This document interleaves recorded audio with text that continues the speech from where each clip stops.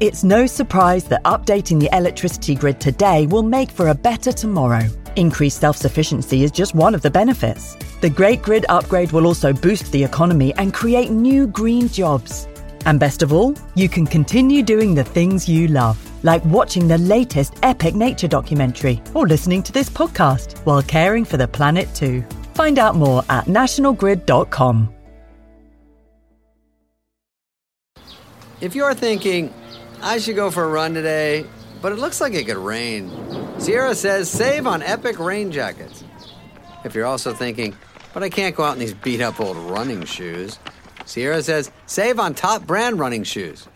And if you're still thinking, but I'm also busy performing brain surgery, well then we say, you really should have led with that.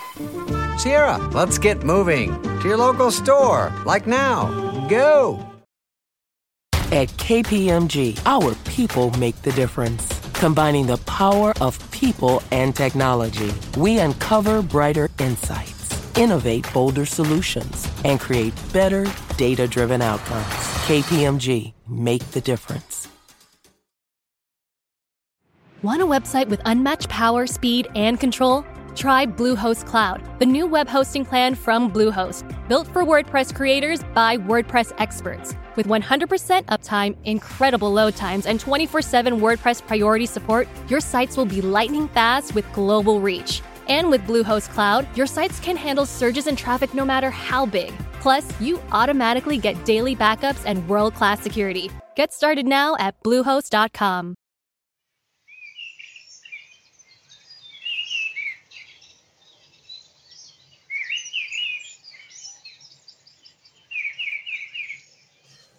Hello and welcome to the BBC Countryfile Magazine podcast.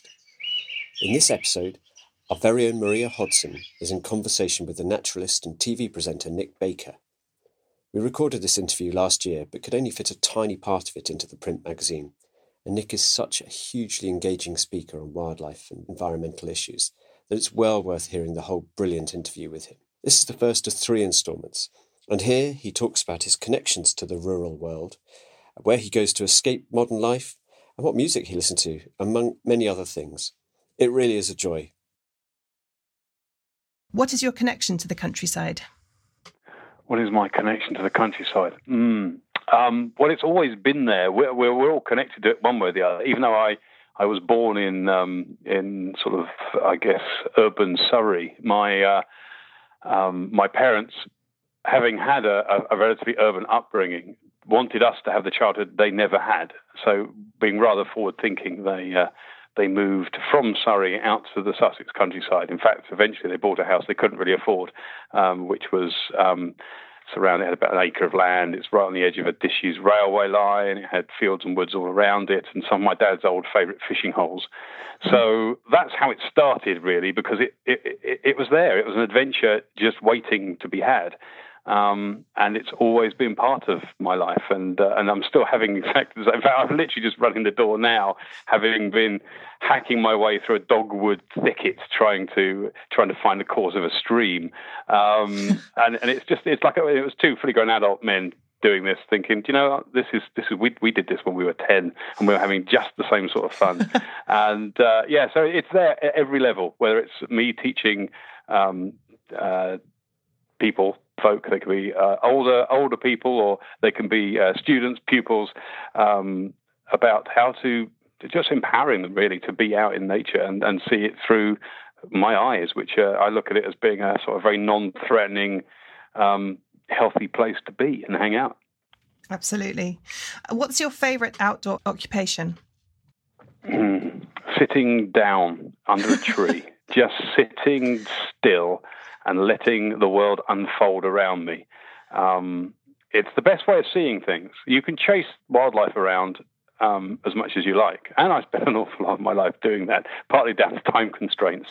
We always feel that if we speed up the process and close the gap between us and the wild species, it makes more efficient use of our time. But more often than not, those magic moments occur when you're not really in that space, you're just being. And nowadays in my slightly cluttered life with a family and all the rest of it and all the things that go with that, having time to just stop and sit down on a day like today, which is absolutely blistering hot summer solstice, it would be just to sit out under a tree and find somewhere with a little bit of a breeze and just sit there and let the world unfold. And I've had, in the past, I guess fishing was what taught me all this. Not that I'm a great angler, but my dad is a very keen fisherman, and I used to accompany him. It's one of the few areas we had in common. So I'd accompany him, and as much as I didn't really like the whole catching fish thing, it was the only way I could see these amazing secretive creatures that live below the surface and whose world was so alien to us. So when my dad was sort of pulling them out, I was more into the fish than I was the act of fishing, if you see what I'm saying. It was only when I learned to dive and snorkel and keep an aquarium that my interest in fishing waned. But what it did teach me was standing around on a riverbank with a stick in your hand is actually exactly what I just talked about. It's my favorite occupation, just standing there, sitting there, staying motionless. And you see so much. It could be a kingfish, it could be a family of otters going bundling by, it could be a badger that appears on the bank behind you because it's trying to get down to the river to drink or cross. It could be a dragonfly. You could watch behavior unfold, not just see a species, but see them doing things. And if you are quiet and you sit down and just wait, you see behavior, not just the species themselves, but you see them doing stuff and going about their business rather than flying or running away from you as you go crashing through their world. So, to sit there and sort of meditate, I guess it is meditation of a sort. And a lot of the things I talk about in the Rewild book are about running through your senses, learning to hone those senses and become more aware. And if you've stopped moving, if you stop making noise, you stop moving, you sit there and just concentrate on the world around you and start thinking about everything that's in the moment around you. That's how you start. That's one of the ways you can really start connecting, and you see things. I remember actually lying under a tree with an ex-girlfriend, and a mole. I remember a little mole ran across my belly, just popped out of the soil and ran across, and then back down to the soil. I've never seen anything like that since. Probably never see it again. But sitting there still under a tree is when it happened. I've had with my wife, before she was my wife, we went out to look at the venue where we were going to get married, which was in the woods. We got married in the woods, and they're some of my favourite woods, and they're beautiful woods. And it was right at the sort of the bluebell season, so all the bluebells are out, and we were sitting there just taking it all in and thinking, this is the place. And a badger just comes trundling along, broad daylight through the bluebells. A more perfect image of a spring evening you couldn't possibly have hoped for. And again, I didn't go looking for that. I just sat down and it found me. That's lovely. That's really lovely. You mentioned your book, Rewild, and in that you write that we are all born naturalists. What do you mean by that? Well, we all are born, give or take a few unfortunate individuals who don't have the full quota of senses, but generally speaking, we're all born with the same abilities. And you sit I was watching my daughter when she was brand new, sitting her in a pushchair, and she would spot things. She would just see a fly moving on the ceiling or a spider. She would notice tiny details. She's tuned in. She's open and curious. And what happens is, as we grow up, we close down various avenues of curiosity. We start being our prejudices of the rest of the world start having an effect, and we start growing up far too quickly, and we grow up into an artificial world which is designed by us for us. So as a consequence, the exercises we need to go through, there's just general awareness of the world around us, get missed, they get skipped. But I believe when we start off all with the same basic fundamental abilities to connect. So when people come out for a walk with me now and they go, "How you know the bird? How do you know all that bird song? I mean, it's crazy. How do you understand? How do you know that's one of those? And how do you know that's one of?" And I go and look at the thing. Well, it's because it was something. It was a priority. I listened to them right from the beginning. But rather than somebody telling me not to stop wasting my time or to, hey, listen to this record instead, I kind of went in a different direction. And I'm using, so I've got friends of mine, in fact I've got relatives of mine, I won't name names, but who collects records of trains. So he has vinyl discs of train sound. Wow. And he can sit there and he can hear and identify the engine, the specific engine. Amazing. He can tell you what it is, the individual train from the sounds. Now, he's just applying it to a different world. You can take a younger example. You could be taking. I hear cars going by all the time with music playing in them. I've got no idea what the music is. It's not my scene. But I bet you if someone went by with a radio playing loud in the car and they were playing Freddie King, Hideaway, for example, which is my kind of music, if I heard just that little lick of guitar, I would be there. I'd know exactly what it was. And it's the same with nature. And it's just we train ourselves to look at our artificial world and not the world of the countryside and the natural sounds. And I think we could. And my knowledge has come from just living in it. It's not, I didn't intentionally become a naturalist. I didn't go, right, I'm going to be a naturalist today. It just happened. And I believe if you speak to any country folk, any people that are truly connected, I mean truly connected to the environment, because I know farmers that are, and I know farmers that aren't. So, but it's like if someone who really does resonate with the world around them and really is connected to the natural cycles, etc., they'll better tell you most of the birds they hear singing, or they'll certainly better give you some kind of context to the sound. And that's what it is. I believe we're all naturalists at heart, and it's because we've sort of lent away from it. And the skills that I guess I've got, which I barely consider skills now, although more and more I'm being asked to deploy them as skills in order to empower and inspire others. The reality is they're not really skills. This is what every single 10-year-old should be able to do. And now I'm teaching 10-year-olds to be 10-year-olds, which is madness, but that seems to be the way of the world. So maybe like along the same lines, how would you define the relationship between people and the land these days? Well, what's crazy is even though I guess the heyday of the naturalists would have been the sort of Victorian period, but at that time, nature is very much there to be dominated and tamed, and we're still doing that. We still have a very Victorian attitude to nature, and we're always tidying up. I could walk out the door where I am now, and I could, within a few meters, I'd start being able to notice areas which we could let go a little bit. Verges on my bed, especially now at the peak of summer when the wildflowers are at their peak and they're most useful for, the bees. We see it in the newspapers all the time. The bees are declining. We're losing all the pollinators. What are we going to do? Oh, it's a disaster.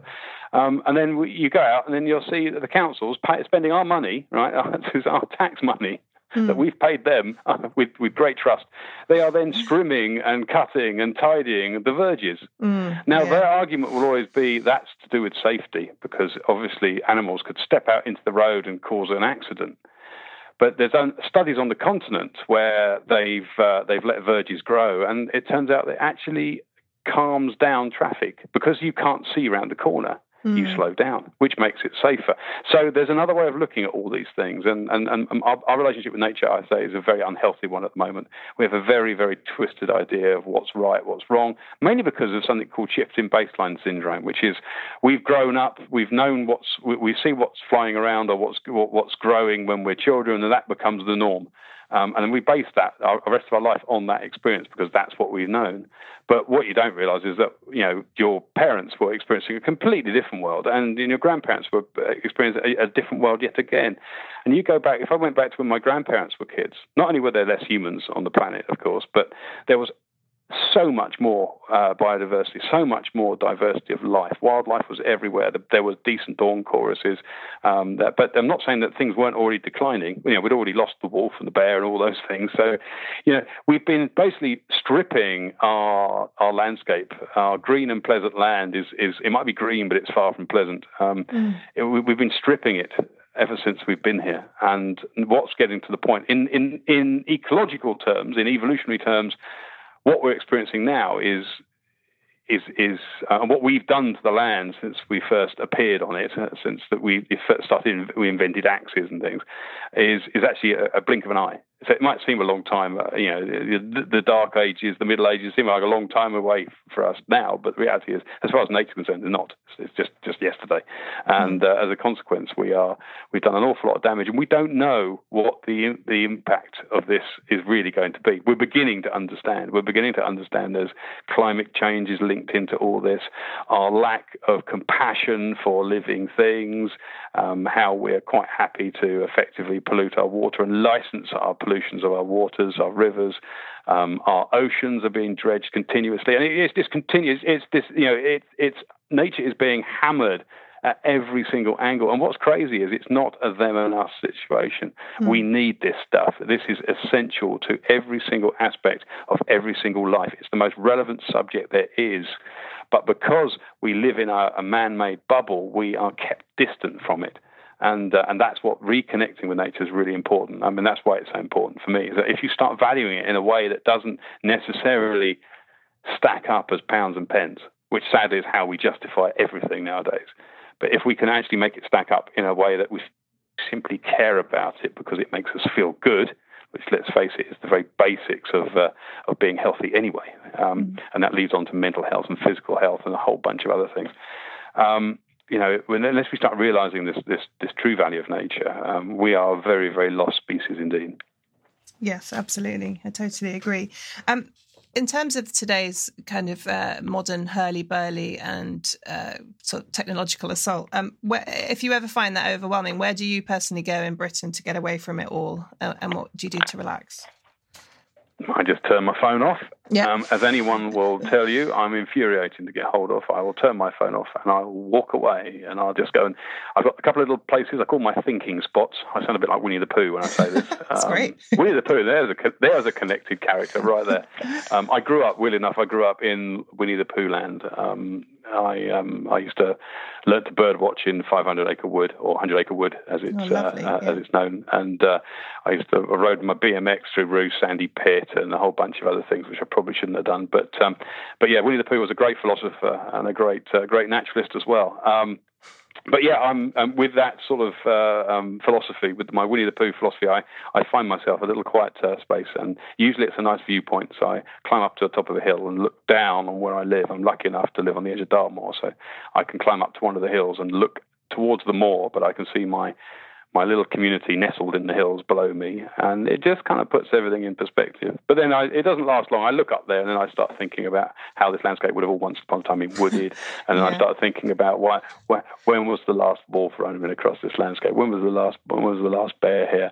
Because of course, a lot of what we're seeing are the remnants of that same ecosystem that should have bears and wolves and lynx and all those things in it. So there is all that going on in my head as well. But generally, to get the best I can, as close as I can to home, I recommend that anyone finds a little thinking spot somewhere special to them in their own patch, which is accessible. And it doesn't have to be in the countryside. It can just be a little unstructured green space. It could be a little bit of waste ground. It could be a corner of the park that no one gets to. I mean, it's as simple as that. But you need to get away, to turn away from the screen, turn the phone off, and go out. And also going out at night is quite good. So again, I write about this in the book, which is most of us are active during the day, and then by night we tend to surround ourselves with artificial daylight.